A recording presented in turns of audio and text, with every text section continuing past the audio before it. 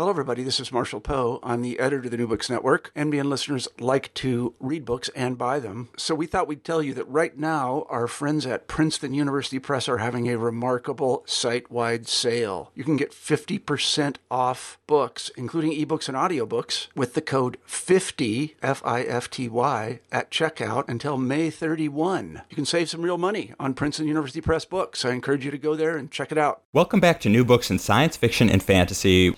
On today's show, I'm speaking with David B. Coe, who, for fans of his Thief Taker series, also goes, welcome back to New Books in Science Fiction and Fantasy. On today's show, I'm speaking with David B. Coe, who, for fans of his Thief Taker series, also goes by the moniker D.B. Jackson. Hey, David, welcome to the podcast. Thanks, Rob. It's great to be with you.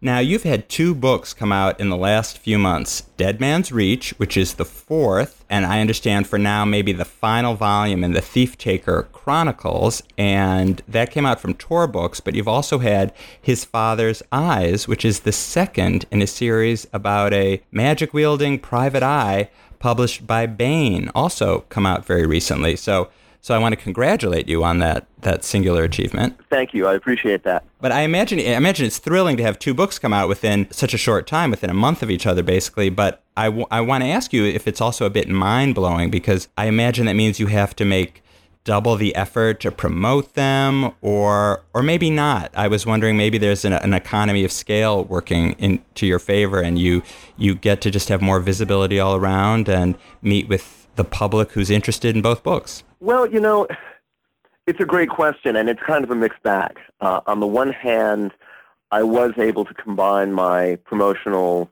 efforts a little bit. I was able to make a bunch of appearances. I did a virtual tour where I was going around to review sites and blog sites of friends and things of that sort. And I was able to combine those appearances and promote both books at the same time. So I was appearing as David B. Coe and D.B. Jackson.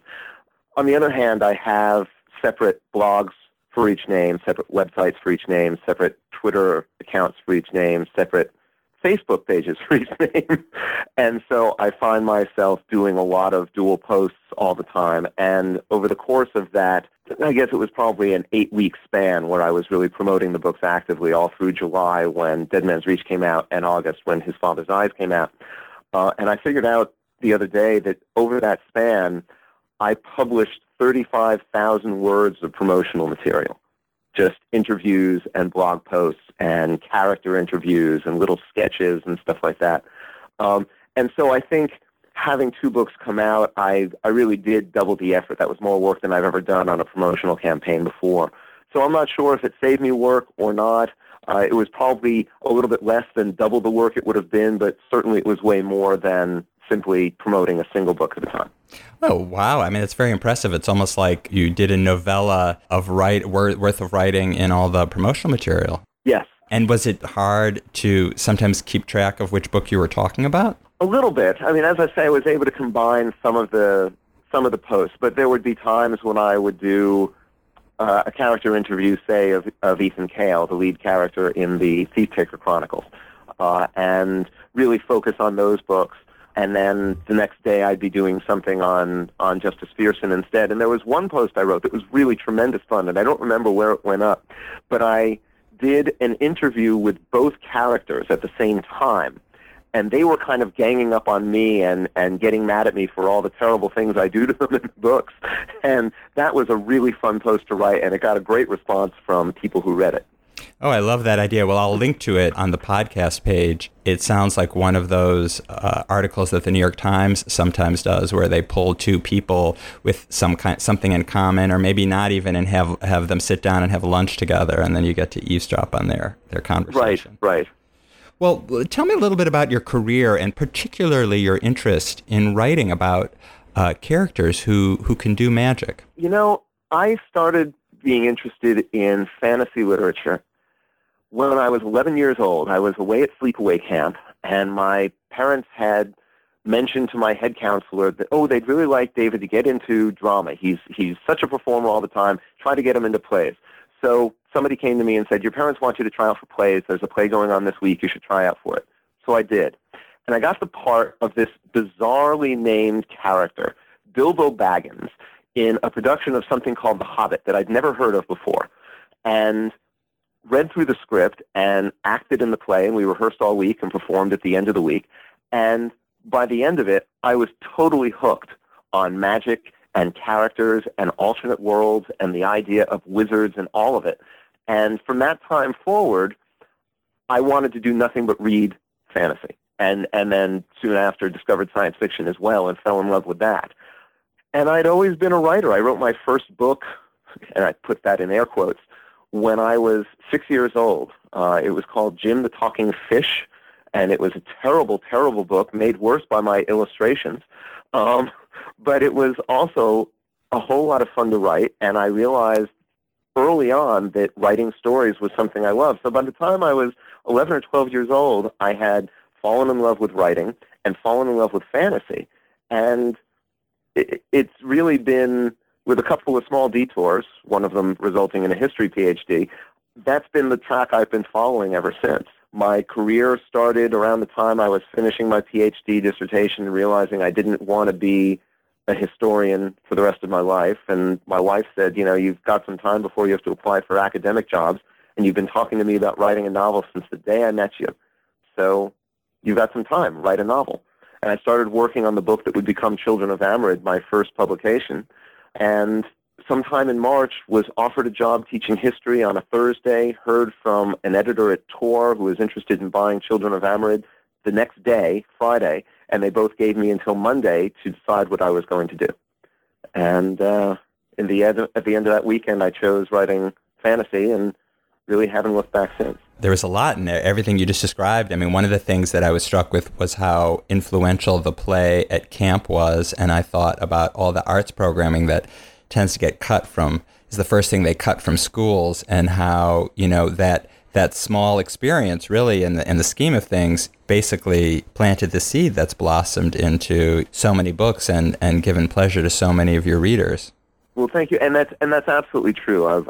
I believe very strongly in arts education, and actually, I mean, all of it. I was in plays from that time forward through all my high school years, and I don't think that I would be nearly as successful at getting up in front of audiences and giving readings of my work or speaking publicly about writing or any of the things I do as a matter of course in my professional life were it not for the exposure to the arts I had all through my public school education from the time I was in 6th grade to the time I was in 12th grade. And the fact that you have a PhD in history, I mean, that's a natural segue to talk a little bit about Ethan Cale and the Thief Taker series and Dead Man's Reach, which is your most recent installment in that series.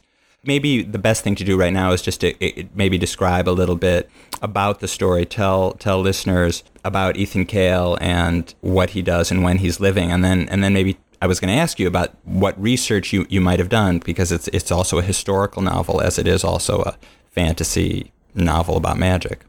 Sure.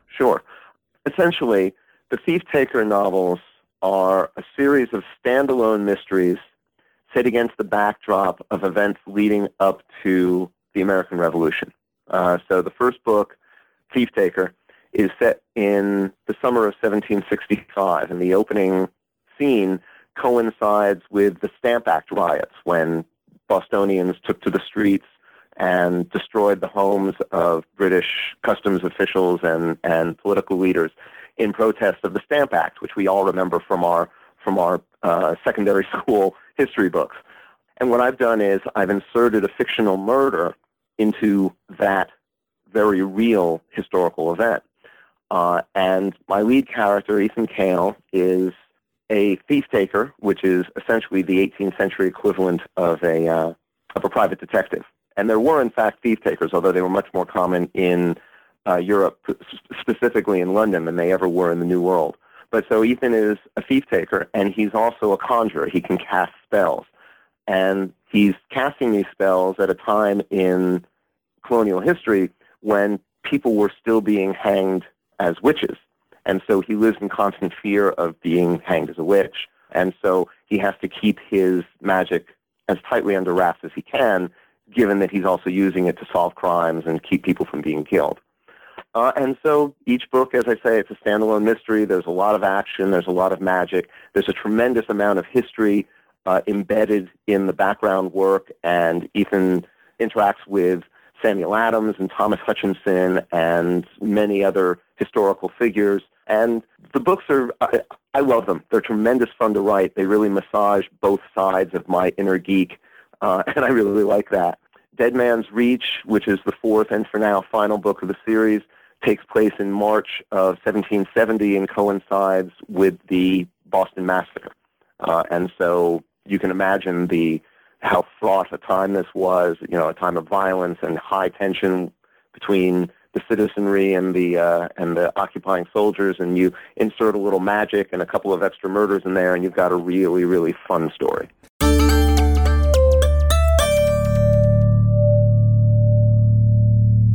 You're a historian, so you obviously have an interest in history, but also a faith in kind of the facts. And yet you're also interested in fantasy and stories about magic, and you bring those two together. I just wonder, when you're deciding, where to insert the magic. I mean, in Dead Man's Reach, I know that there's a real event, at the beginning where an 11-year-old boy is killed by a tax collector, and that is actually, something that I understand did happen and led to fomented further hostilities among the colonists against the British.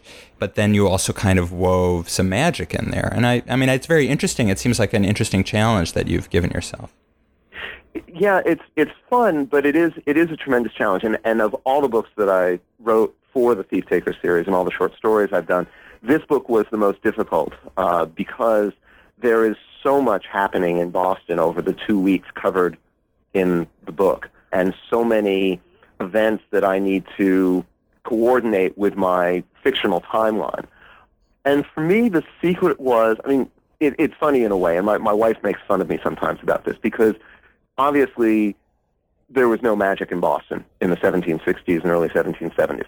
And as it happens, there were actually no thief-takers in Boston at that time either. There were conditions that were right for thief-takers. There was no established police force in Boston at that time, and so thief-takers could certainly have been there, but they weren't. At least we have no record of it. And so there are two huge historical conceits on which the entire series rests, and yet I spend an inordinate amount of time searching for these tiny little historical details to bring the verisimilitude to my story that I really want to have there, because I am a historian. I'm a trained historian, and I care about this stuff. And so there's this tension in my work all the time between the very broad fictional strokes that I put into the piece and these tiny little details of historical accuracy, without which I wouldn't feel I had done my duty as both a storyteller and a historian in writing the books. And that tension is there all the time in what I'm doing. I think for me, the secret to making it all work is layering things. It's almost, the analogy I use is making a lasagna. You put in a layer of cheese and a layer of sauce and a layer of noodles and repeat as necessary. And so what I try to do is I put in my fictional plot line, and then I put in a layer of history, and then another layer of fiction, and a little bit of magic, and a little more history.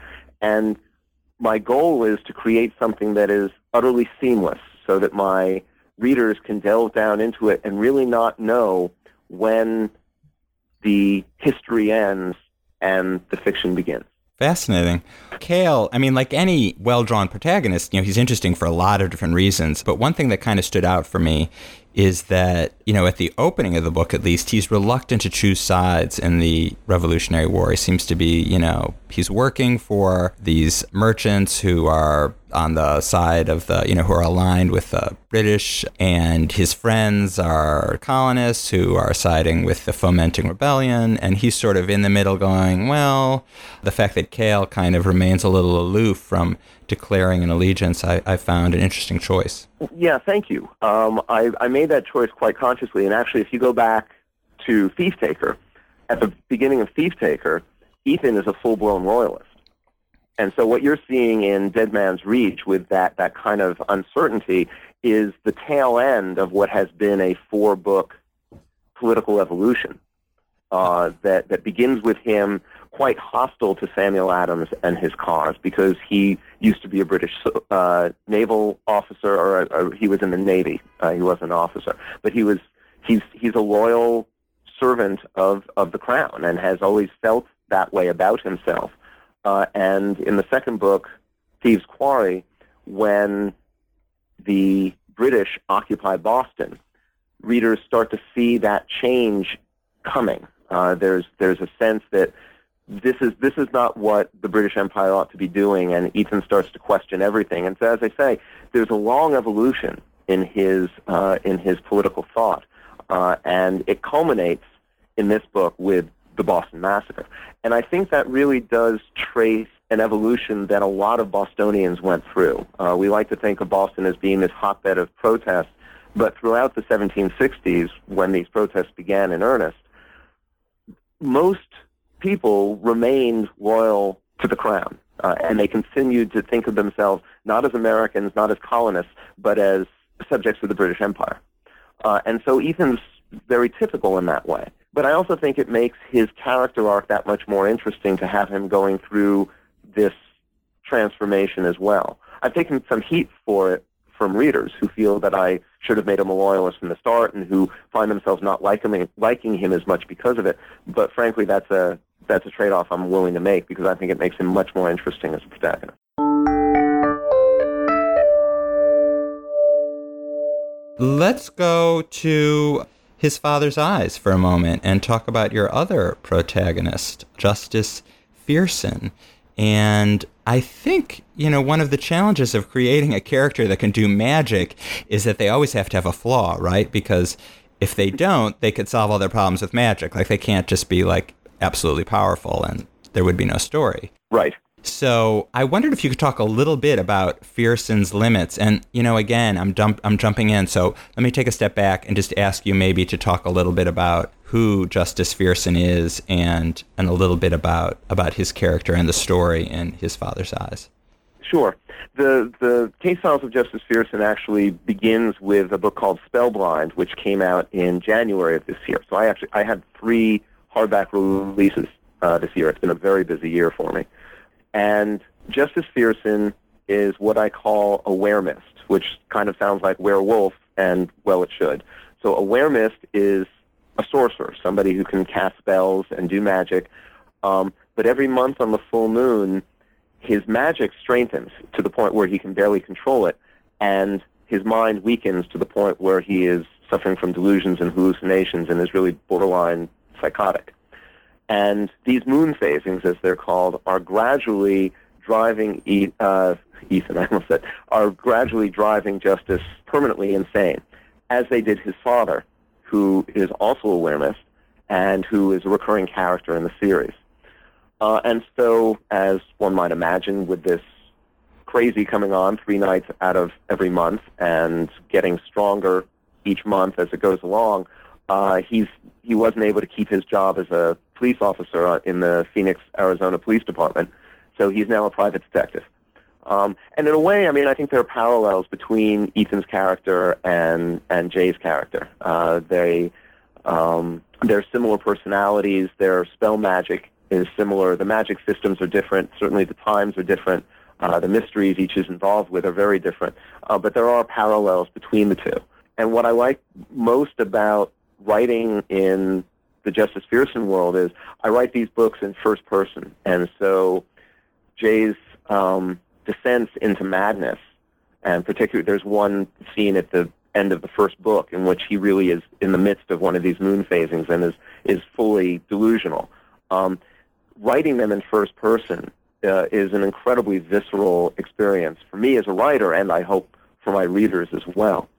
And in His Father's Eyes, Jay is forced to kind of confront his father's psychological descent head-on in ways that he never has before, because his father is under assault from dark sorcerers who want to hurt him and want to hurt Jay and have a larger, very, sinister agenda.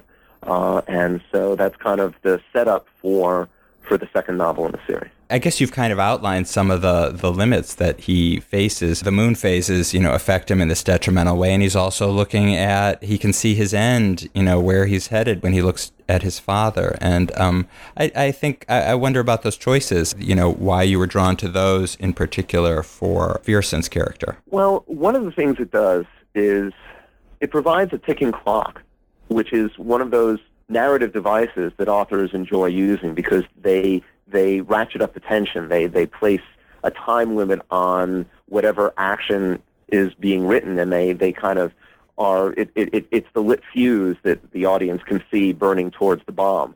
And so every story, theoretically, in the Fearson universe can have that ticking bomb, that ticking clock in it, counting down the seconds to where Jay is no longer functional and is in real danger to himself and from himself, as are those around him.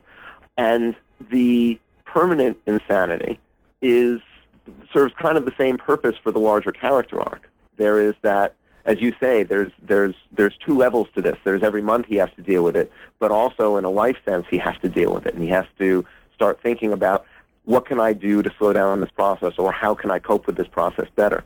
And I think that it brings out issues that are often ignored in all sorts of fiction in this country and in other countries as well, about mental illness and the powerful effect it can have not only on the individuals who suffer from it, but those around them. And it also, and I realized this as I was writing His Father's Eyes last year. I lost both my parents in a very short time span back in the late 90s. My mom got sick, and her disease kind of pushed her down into this dementia that was very hard to watch for the last few months of her life. And then my father, who had taken care of her, got sick right after and didn't last long either. And I think that in writing His Father's Eyes, I was finally able to, in a combined way, kind of taking both of their experiences and combining them into one character, I was able to face the grief and the difficulty of watching my mom go through that descent and watching my dad kind of recognize his own mortality after losing his wife in a way that resonates, and I don't want to give away too much about the story, but if you've read His Father's Eyes, you know that it resonates very strongly with everything that happens to Jay's father and to Jay's relationship with his father. Throughout the book, there really is this sense of recognizing that mortality and coming to grips with issues in the family life that hadn't been addressed before. And so there was an emotional connection to this book that's really probably more powerful than any other book or story I've ever written. Wow. Well, it's really fascinating how we as humans and writers in particular process, their own personal experiences. And it really says something to the complexity of the impact that what happened to your parents, finally has emerged. It sounds like maybe 20 years later in your writing, where you've been able to have enough distance to be able to incorporate it in a fictional way to inspire you to tell a different story, but along using the same emotional currents. Yeah, absolutely, and it's a very powerful experience, and it's one of the things that those of us who are fortunate enough to make a living creatively get to do with our work, and it's one of the things I value most about what I do for a living. I mean, it's very interesting because both the characters, Cale and Fearson, very different times, but they are both kind of a private investigator. They both use magic, but it seems like the danger that Cale faces is really kind of what, the Salem witch trial kind of danger, where people might hang him or something might happen to him from the outside, people afraid of conjurers. And for Justice Fearson, it's an internal threat. It's coming from inside, that something inside him could destroy him. Yes, exactly. And that's reflected in a way in the craft approach I've taken to each book. With the Cale books, because I have to explain certain things historically along the way, and I don't slip into long expositions or data dumps or anything like that, but sometimes writing historical fiction, we just need a shade of distance between reader and character in order to explain a few things along the way. And so I've written those books in third person. And so that external threat works very nicely with that third person voice. As I said before, with the Thiessen books, I'm writing in first person, and that internal threat works much better because I'm writing in that first person voice. And so in this sense, the craft of the book actually reflects the plotting of the book.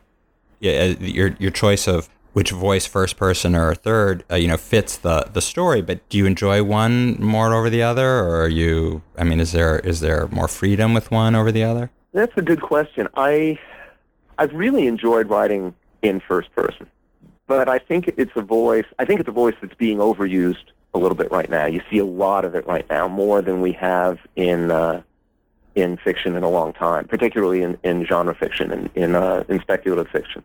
And so I really enjoy using it, but I want to be selective in how much I use it. And so right now I'm actually working on something new. I've just begun a new epic fantasy series, and I'm in the very early stages of the first book, and I'm barely a chapter or two in, but I'm writing this in third person, and it feels like that's the right choice for this series. But I'm already looking forward to getting back and writing at least some more short fiction in the Thiessen world, because I do miss that first person intimacy with my character, and I know that I'll go back to it as soon as I can. Are you done with Ethan? Is this the last readers will get to spend some time with him? No, it's not. I have in mind to write a novella, a kind of a prequel to the entire series that deals with Ethan as a character. He's not your typical fantasy character, and early on in his life, he was involved with a mutiny at sea, and he served 14 years at labor on a sugar plantation in Barbados, where he was injured and nearly lost his foot, and he now walks with a limp. So he's a character who carries a lot of personal history and personal baggage. And I want to go back and write a novella about that time in his life when he was involved with the mutiny. And then I plan to release that in a collection of short stories, some reprints and some original, about the Thief-Taker universe. And then I do hope to get back to writing novel-length stuff in Ethan's world as well. I just don't know when that's going to be. I wrote 4 books in 4 years, and I need a break. I don't want this to get stale in any way. He's too important a character to me, and I enjoy the books too much, and so I'm going to take some time away. But this is not the end of Ethan's storyline. I refuse to let that happen. Well, I'm sure a lot of your fans will be happy to hear that.